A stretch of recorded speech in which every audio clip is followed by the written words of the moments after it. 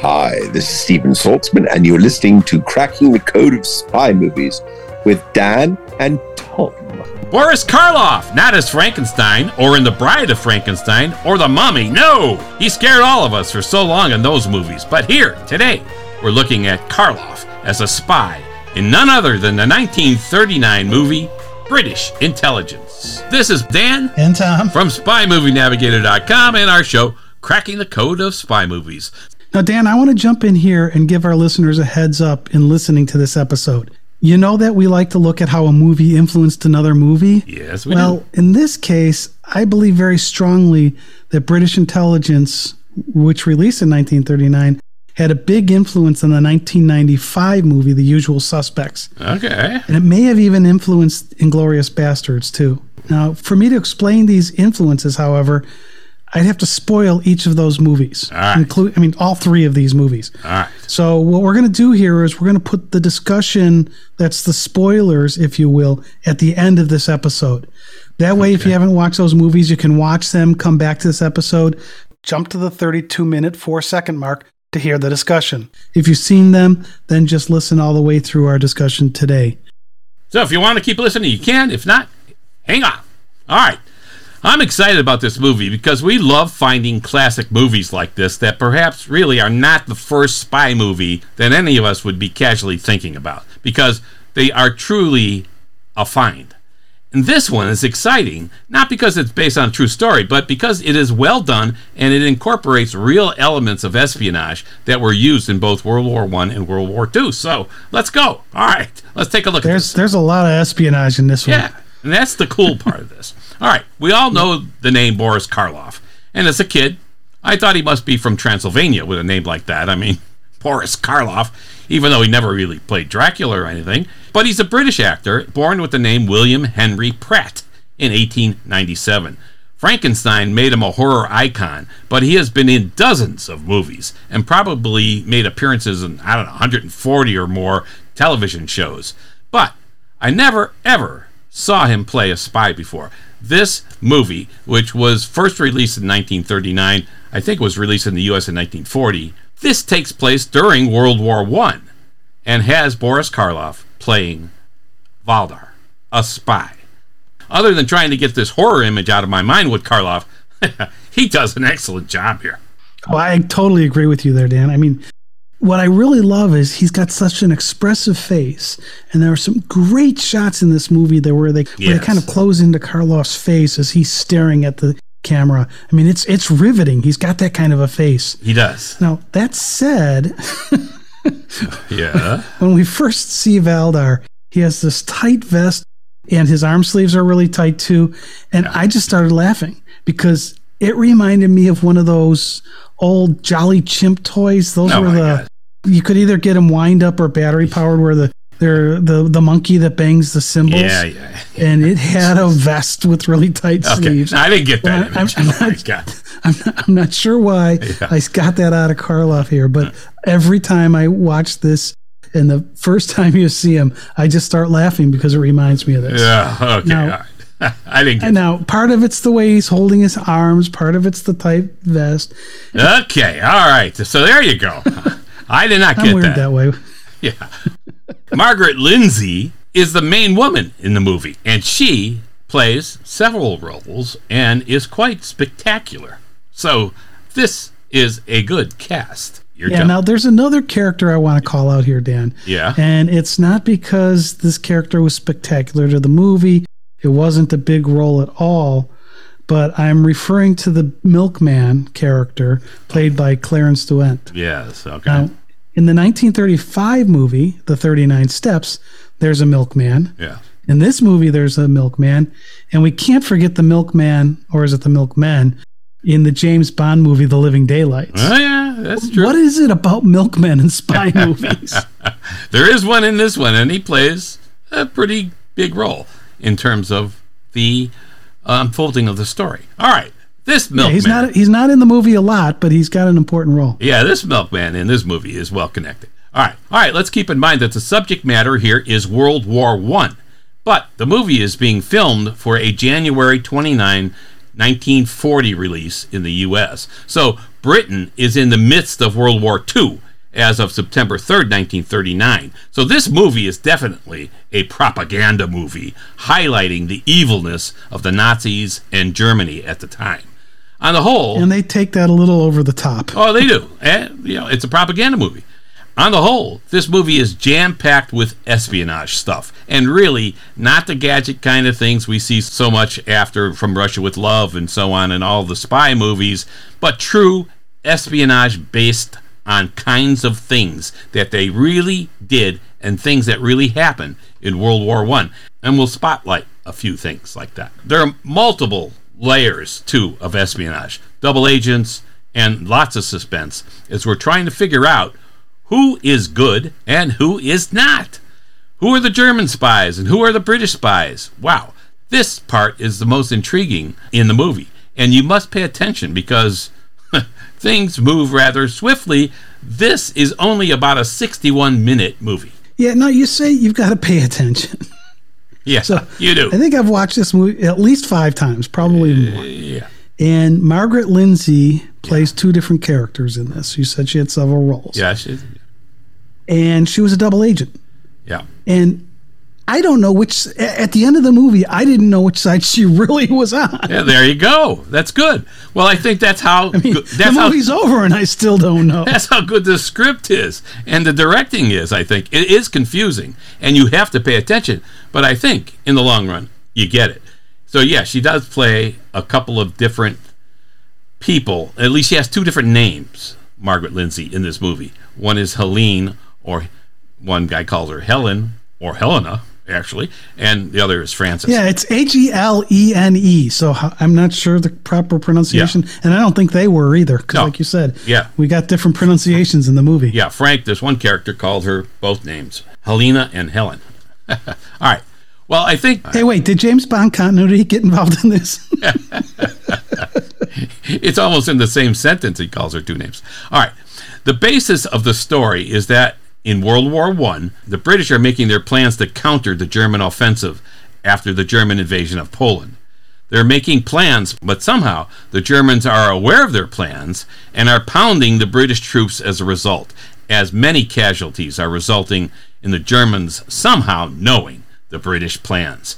So, James Yates, played by Leonard Mudie, as head of British intelligence, must get to the bottom of this. So, Arthur Bennett, who is the cabinet minister, assembles the powers that be for regular meetings at his homes, for planning and for figuring out how the Germans are getting their plans. They think that a British spy... Their plans being the British plans. Yeah, their plans being the British plan.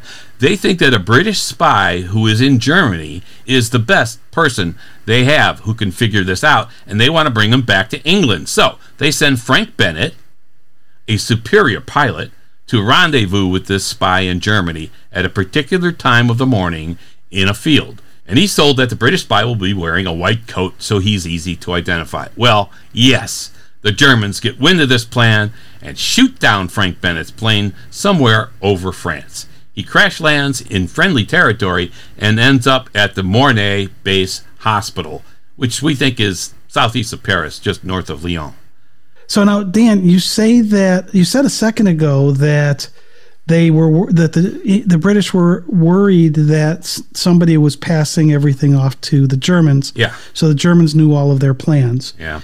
And then you tell me this very detailed, Frank's going to fly this plane, the guy's going to have a white coat on or whatever, or white smock, I think they say in the movie. Yeah. And so then the Germans know about that. What I don't get is when the general's in there and he's making the order and he says there's 3 guys, there's total of 3 guys in the room, including him, saying, I think we have a leak. Yes. Then it goes out and is told to another 3 guys. Yeah. Why wouldn't you send parallel stories out to see which path is giving you is passing the information on? Yeah. Well, you also see there is another person also could be overhearing. But I'm saying though is forgetting how it actually happened. Yeah. The fact that 6 people were privy to that information before it was sent out to whomever it really was supposed to be sent out to. you would think that, okay, well, if I'm going to have this many people involved and I know I've got a leak, you think you'd send different things out just to see if you and try Which to figure story out shows who's up passing where. what. Yeah. Yeah. Yeah. But anyways, I digress. Let's get back to Frank Abbott, right? He's the guy that was flying the plane. Yeah. He's in the hospital. He's recovering there for months. Yeah. And he's tended to by a pretty nurse, Helena von Lorbeer. And again, Helene, we've heard all of them when we listened to this movie. But it's von Lorbeer is her last name. Mm-hmm. Now, Frank falls in love with Helene, and he tells her, but she says she must leave and not see him again. Yeah. And then thinking he's asleep, she kisses him, then disappears. Yeah. Until a little bit later in the movie when fate does its work. Yeah. Now, I didn't think anything of this kiss as being necessarily a romantic kiss. You know, I could kind of see if you were a nurse and you were nurturing somebody for a couple months and you had to leave. Yeah, sure, maybe. I could totally see that and not have it be a romantic thing. Yeah. But her face. Why does she leave? You do see her face as she's approaching to kiss him, and looked like she had a little concern on her face, like maybe she did like the guy. I don't know. It could be because why is she leaving? Yeah, we don't know why she didn't tell him why she's leaving. Right. That's the key. It is the key. And it ends up she's being assigned a new spy role. Yeah. Because yes, she's a spy. Yeah. But who's she spying for? Oh. She was in the hospital helping in France. Yeah. So but then which side is she on here? This is interesting. So she's a spy for whom? Well, a little bit later we see her getting accolades and a special metal bracelet from the Germans. Yes, a special for her decoration. Good work at Mornay. Yeah, right. From the Germans. Sorry? Yeah. Yes, right. From the Germans. Yes. So it's interesting that's where she's getting the recognition from. Yeah. So she must be working for the Germans. Right. And her goal or her objective is to deal a death blow to the Allies. That's being said right and there. She learns that this guy named Strendler is in London. And he or she, we just know the name Strendler, we don't necessarily know the gender, is a German spy feeding all of the British plans to the Germans. Yep. And he's been in London, Strendler's getting the information and passing it on. Yep. So then we see her in London now. She's riding in the back of a car with this Henry Thompson guy, who was the German said was going to be her connection in London. So now we're suspicious of this Henry Thompson guy immediately because of the German who said that, right? So he has set her up in the Bennett home as where she's going to stay, and he is a spy as well. He will appear. Wait, the Bennett home, didn't we say that pilot was Frank Bennett? Yeah, that's so right. Was Frank Bennett there? So now we're going to see the Bennett home, and she now knows, of course, she remembers Frank Bennett from taking care of him at the Mornay Hospital, base hospital. So she's getting assigned to the Arthur Bennett home here, and now she's like definitely in the back of her mind thinking about Frank, because she asks about. So Arthur Bennett, not Frank Bennett. Yeah, Arthur Bennett is probably the father. Frank Bennett was the son, it looks like, because they talked about it. Wasn't there a son? They're talking in the car. Oh, yeah, I think there was a son, but he's in the Air Force in France, which, of course, the British didn't have an Air Force. Actually, technically, at the time, it was called something else, I think. But anyway, so she's going to go to London and stay at the Bennett home.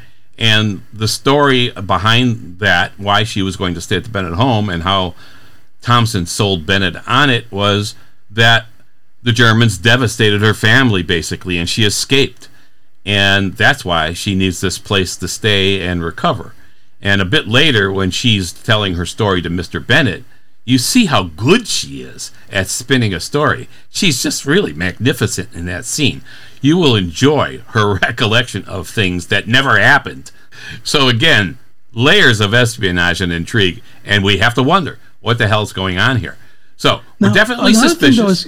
Dan, catch what this cover is, right? So the Germans devastated her family, and she escaped. Yeah. Needs a place to stay and recover. We're going to hear that again later. Yeah. With a different person. Yeah. So understand this cover story. Right. And now her name. Hear it again. Yeah, she's being introduced here. And when we hear it again, we should be suspicious. Yeah, but here she's being introduced as Frances Hawtrey. So not Helene or Helena, von Lorbeer, but now as Frances Hawtrey. That's her cover name for this mission being planted in the Bennett home. So now, we're thinking, what the heck is really happening here? She's not Helene von Lorbeer. No, she's now Frances Hawtrey. All right, this is a great setup for us as the viewers, because we really do not know to whom she is loyal. But we know more than Yates knows, and we know more than Bennett knows. Well, we do and we don't, right? Because we only think we know that she's this German spy because she's getting this accolades, but we don't know for sure where her loyalty is. No, we do not know for sure, exactly. And that's the whole main turning point of the movie, really. Who is she? And, of course, some of these other folks, too. So this is really intriguing, and it's espionage-y. I love it. All right. In the Bennett house, there's this butler named Valdar, who stoops and limps and has a scar on his face and who speaks French. I think he was a French veteran or something. I think he was. But we know so little about him. So, again, Helene had been given a code. Wait a second, though. We know so little about him, but he's the one that, when they're talking about him after he leaves the room, they give almost the same cover story that Helene gave. Yeah. For himself, except he got injured. Yeah, right, he got injured. But the rest of it was almost identical. Mm-hmm. Yeah, that's true, too. So Helene had been given a code phrase, a sign, that if she heard it, would indicate that this is her German spy contact in London. And, of course, there was a countersign, as there always is, that will be given. And she discovers that Valdar knows the sign. And she gives the cosign. You gotta love this spy stuff. Yeah. I mean, it infiltrates throughout this whole movie. Yeah. So I mean, they're really using this stuff. I mean, obviously they use signs and cosines in real spy stuff too. So here it is. There's even a brush pass in this thing that you see too. Then I love all that spy stuff. Yeah, yeah.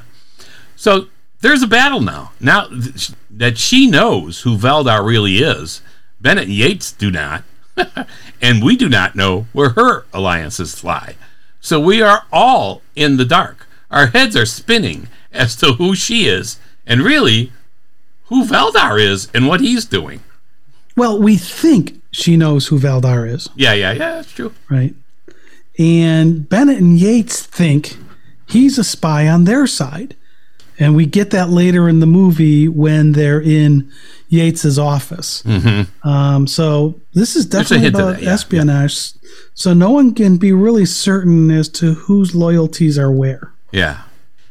And that's, I think, so well done that it is confusing, but it's not so confusing that you have no idea what's going on. You have some idea what's going on, and you're intrigued, and you want to know what's going to happen next. And this is kind of fast moving because it's 61-minute movie, so things move. So again, as these meetings take place at the Bennett home with the cabinet members there making plans and trying to figure out who this German spy is in London who is relaying the British plans to the Germans, a spy they call Franz Strendler. That's the spy they're looking for. Okay, now we know the full name, Franz Strendler. We heard Strendler before when Helene von Lorbeer was getting decorated by the Germans for her good work at the Mornay Base Hospital. But they do not know who Strendler is. But now they must find him. Yeah. Yeah, now this Strendler character is a great character because no one's ever seen him. Right. Yet he's considered one of Germany's best spies.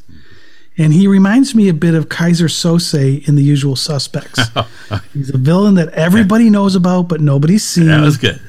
And when I said the thing at the beginning about the spoilers, I'm going to talk more about this at the end of this episode. Yeah. Because there's some other ties back into the usual suspects here. Yeah, that's good. All right.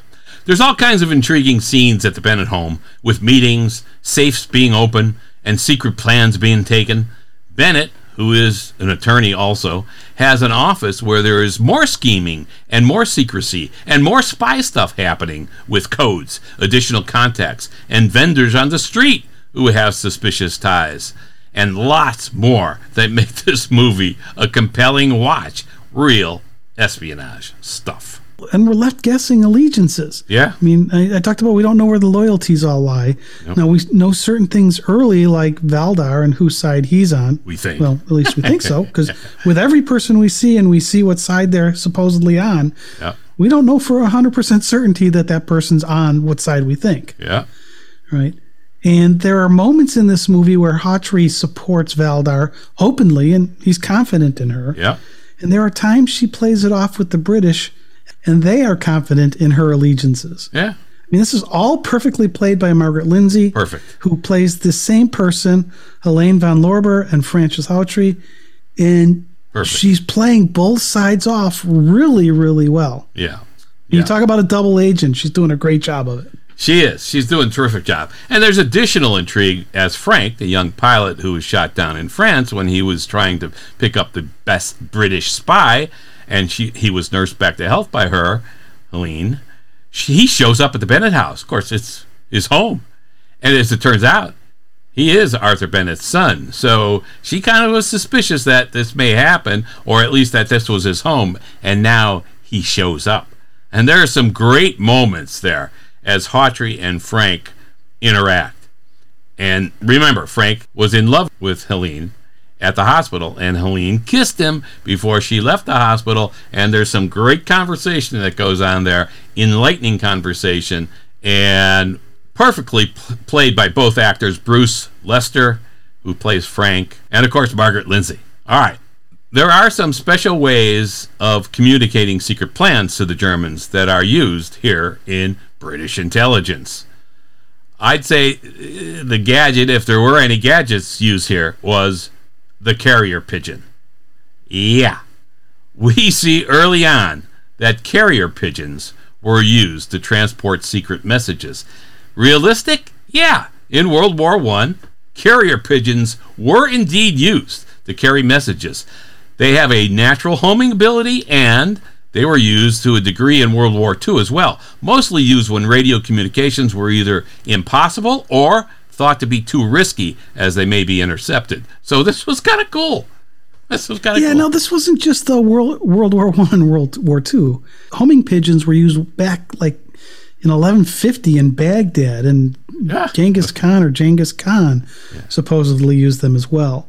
Okay. On Wikipedia, there's an uncited reference to Egypt using them in 3000 BCE. Okay. And as recently as 2002, India's police pigeon server was retired. Wow. So I hope with a good plan. These things have been used. Yeah, and then some of these pigeons gain some status. Right. So in World War I, a homing pigeon called Cher Ami was awarded the Croix de Guerre. And this is the World War I French military decoration awarded to soldiers for valorous service. Wow. Yet they awarded it to this pigeon. Wow. And then in World War II, 32 homing pigeons won the Dickin Medal, which was given to honor animals. Okay. And it's kind of considered the animals' Victoria Cross. So these homing pigeons have a long history in espionage. Yeah, I love it. The ability to carry information. I love it. So this idea is a real idea, really used during the wars, and used here in British intelligence. Quite remarkable technology. Yeah, the one thing that disappointed me was the message was sent in German, and they showed it to you in English. You know, they they morphed English it or changed it over to English. Yeah, but you would have thought that it would have been sent encrypted with some kind of cryptographic code. That pigeon's only going one place. Well, yeah, but what if it dies or something, and it gets hit by something? Yeah, that's true. It should have been encrypted. I agree. Yeah, it should have been encrypted. Yeah, it would have been better. All right, so we see this technology with the carrier pigeons, and we see spies embedded in other countries, and spies who altered the course of the war were absolutely real in World War I and World War II. This was a natural thing. Spies embedded in other countries was part of the game, of the espionage game in the wars. So I looked at an article on espionage by this Emmanuel de Bruyne, and he says this: the warring sides were committed to espionage behind enemy lines and in the neutral countries, but also performed other tasks such as tapping radio communications, sabotage, counterintelligence, and propaganda. The secret war was also fought in the mind, as all warring societies were consumed by spy mania and began to recognize their own spies as true heroes and heroines. So this was a big part of the war, and this movie is 100% focused on it. I love it. British intelligence is full of spies, secret messages, radio and carrier pigeon communications, codes, and all spy stuff that you can imagine, except for all the gadgets that we've come accustomed to in spy movies from the 60s on. Though, we have had some gadgets in previous spy movies as well. British intelligence is about the real, believable espionage that occurred regularly during World War I. We like that. Yeah, and there's a plethora of scenes where Frances Hawtrey is in, where we question whose side she's on, as I said. It seems she's playing both sides against each other. Yeah. And I think that is something that we don't see enough of in spy movies. Yes, you see double agents, but played this strongly in this way, I don't think we see enough of that. So I think you're going to enjoy these scenes and trying to reason out a solution. And like I said, I've watched this movie multiple times. I still don't know which side she really was on. Yeah, and I love that there are times when things are overheard, which change the course of the plans and relationships. It's all kind of magnificent. And regardless of how she gets caught saying something to who, she's got a cover story for it. It's just fantastic. One great scene is outside with Valdar overhearing a conversation. You feel like you're actually there eavesdropping as well. That's how well done those scenes are. So it's really well directed and well done. Yeah, and I think that there's a point where the typewriter becomes a gadget for communication. Yeah, that's good. And I guess you could call it a gadget. It actually ended up being a stupid way to do it, but it was an interesting way to try to do a form of communication using a typewriter. Yeah, it was repurposed for a particular use. Yeah. All right, this movie was directed by, we just said how good it was directed. It was directed by Terry O. Morris. And the storyline unfolds, as we said, quickly, since it's only 61 minutes. Morris directed other movies like the 1939 Waterfront, Godzilla, King of the Monsters in 1956, Young Dillinger in 1965, and lots more. He was editor for one of the best movies, The List of Adrian Messenger. Awesome movie. Nice, crisp... You like that one? Yeah. Nice, crisp, black and white photography by cinematographer Sid Hickox, and music by Heinz Erich Rehmheld, which is not overwhelming and not underwhelming, but just seems perfectly right. There are nice moments like the music that surrounds the flight of the pigeon, the carrier pigeon, as it's leaving. It's just excellent. The composer was actually born in Milwaukee, Wisconsin, in the United States. He composed, arranged, or conducted music for over 400 movies. So this is no fluff here. Good thing he couldn't find a job. Yeah. In fact, Rehmheld was nominated for an Academy Award for Best Music Scoring of a Musical Picture for 1941's The Strawberry Blonde, and won, with Raymond Heindorf, the 1942 Academy Award for Best Music Scoring of a Musical Picture for Yankee Doodle Dandy. That's pretty cool. That was a terrific musical. Awesome stuff. Yeah, now, Dan, he's also got another big one. Yeah, mention that. Every movie fan knows Gone with the Wind, which was released in 1940. Well, Rehmheld ghost wrote music for the burning of Atlanta and the rape scenes in that movie. Two of the biggest. So he didn't receive any credit, but he was definitely had his hands involved. Yeah, wow. So that's pretty cool. That is cool. All right. British Intelligence is also based on a stage play by Anthony Paul Kelly, Three Faces East. It opened in New York City actually on August 13th, 1918, produced by George M. Cohan. Hello, Yankee Doodle Dandy, George M. Cohan.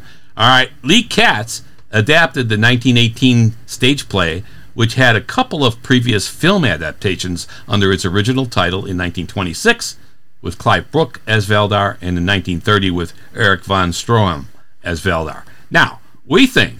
Yeah, now, one of the things with those dates, Dan, and you're talking about the play and these other movies, it was easier to tell they were timed for World War I. Yeah, oh yeah. Because by the time they released this version of it, we're into the Second World War at that point. That's true. But I think this is probably why the storyline is very tight in this movie that we're talking about today, British Intelligence.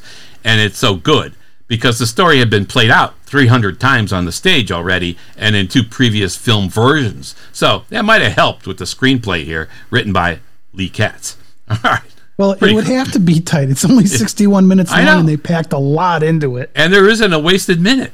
It's perfect, really. Yeah. The sets are great, too. Let's just give a little nod to the set designer. Bennett's home is well appointed and has that comfortable feel to it. We see a lot of the home because a lot of the movie takes place in that home. But all the other shots are great as well. The vendor on the street, you talk about the milkman and his cart, the foliage, the lighting is fantastic as well. When we see Valdar looking over some papers in the library, the lighting hits half of his face and he looks scary. And then when he and Frances Hawtrey are talking in that same room with just the fireplace light dancing on their faces, it's fantastic. It sets a mood of suspense. Karloff is so expressive. Yeah. Oh, it's amazing. His face says a million words. And we again, we're not knowing what Valdar will do with that look on his face of suspense and so on. It's just perfect. Beautiful. We think British Intelligence is a movie worth your watch. It's only 61 minutes long. And so it's really a no-brainer to add this spy movie to your bank of spy movies that you've watched. Yes. You'll gain some insights as it is well done, it's well acted, has a very solid storyline, and gives us a glimpse into the atmosphere of the world that existed both for World War I and at the beginning of World War II. Yes. So it's a period piece that really gets you there sets you in that period. Yeah. It's worth watching just for Margaret Lindsay's performances. She's just spectacular. And of course, Boris Karloff, first rate. Anyway, Margaret Lindsay, she was in a few other movies of note, as in the 1930s and 40s as well. The Law in Her Hands, 1936, Jezebel, 1938, A Tragedy at Midnight, 1942, Scarlet Street, 1945, and Boris Karloff, of course, as we said, terrific. He has that Boris Karloff look of his that is disarming and frightening. Okay, so this is the point where we're going to start getting into the spoilers, because we didn't want to give you at the beginning here how the movie ends. Yeah. But in order to talk about these relationships with British Intelligence, The Usual Suspects, and Inglourious Bastards, we are going to have to do a little bit of spoiling along the way. So if you haven't seen all 3 of these movies, our suggestion is stop listening. We love it when you listen to us, but stop, go watch the movies, and then come back here at the end of this episode so you can hear what we're talking about. Or if you've seen them, keep listening. All right. Yeah. If you've seen them, keep listening. But you have been warned, we're going to get into spoilers right now. Yeah. And so, Dan, when I told you I thought there was a link with The Usual Suspects, you watched that movie and you thought there might be a link there. So tell me what you thought you saw. Well, obviously, both movies have a villain identified by name, but no one has seen them, and no one knows who he is. Okay, so that's Kaiser Soze and Strendler. Yet, he's a central character in both of the movies, and under some kind of pseudonym or whatever, we don't really know. And that's all I really got out of that so far.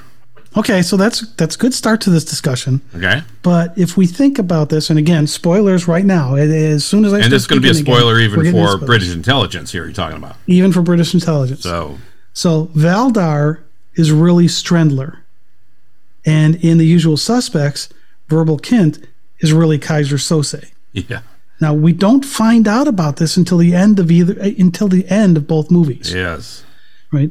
There are some clues along the way, but we don't know for sure that's what happens, and that's who these guys are until the end. Mm-hmm. And so let's take this a little bit deeper.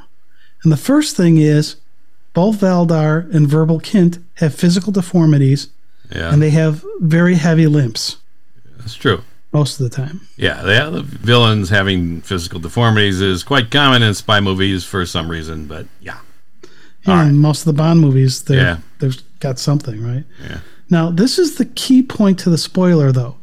At the very end of The Usual Suspects, when we find out who Kaiser Soze is, Verbal Kint loses his limp and also his deformed hand and he starts walking normally. Yeah. And his hand relaxes. That was a good... just as we're realizing, okay, this guy wasn't who we thought throughout this whole movie.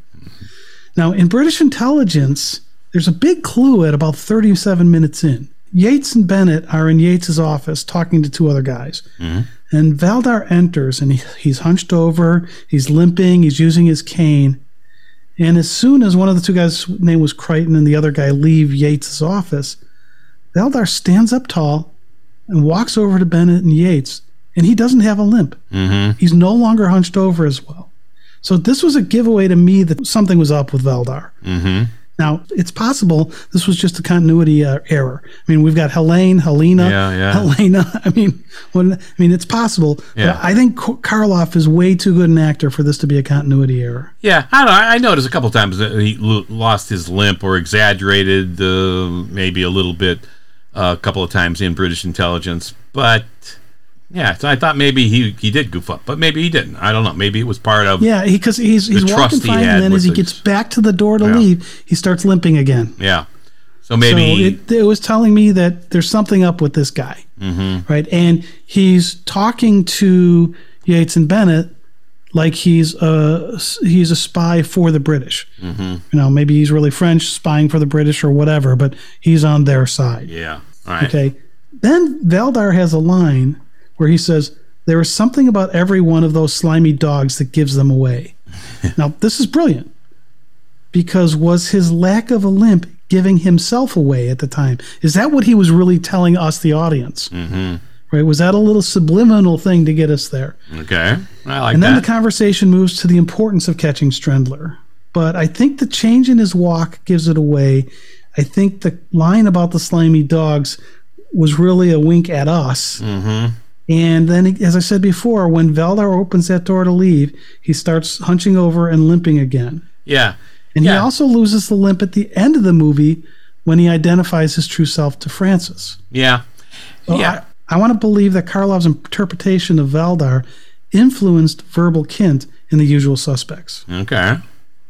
All right. But there is a point where Valdar says that you got to stay in character all the time, though. He tells Helene that.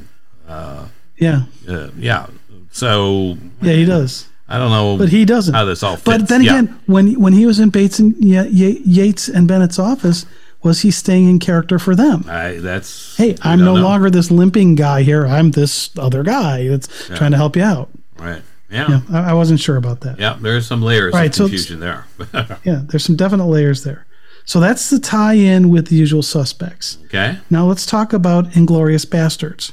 In that movie, there's a plot to kill Hitler, Bormann, Goebbels, and Göring.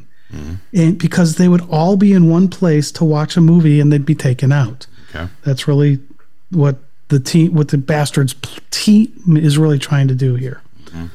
Well, in British intelligence, Strendler's plan is to blow up the Bennett house while all of the British cabinet members are attending a meeting in the house. Yep. So did this plot point influence what happens in Inglourious Basterds? I don't know for sure, but the concept definitely feels similar to me. But so those spoilers are how I look at British intelligence and how I think it may have influenced both Inglourious Basterds and The Usual Suspects. Yeah. Now, you the listener, what do you think? Let us know by dropping us an email to info@spymovienavigator.com. Yeah, let us know what you think. All right. I'm not sure about all those connections. I think there might be something to that. But I do know that this episode will enhance your viewing experience of British intelligence, because that is a fantastic movie that you should absolutely spend 61 minutes watching. It was available on Prime, I believe, as of this recording, and it may be on other streaming platforms as well. Again, British intelligence. All right, so that's a wrap. This has been Dan and Tom of SpyMovieNavigator.com and our show, Cracking the Code of Spy Movies. Please subscribe to our show through your favorite podcast app and give us a 5-star review in your app as well. That helps keep the show going. We thank you for listening because we really appreciate you spending time with us. Thanks.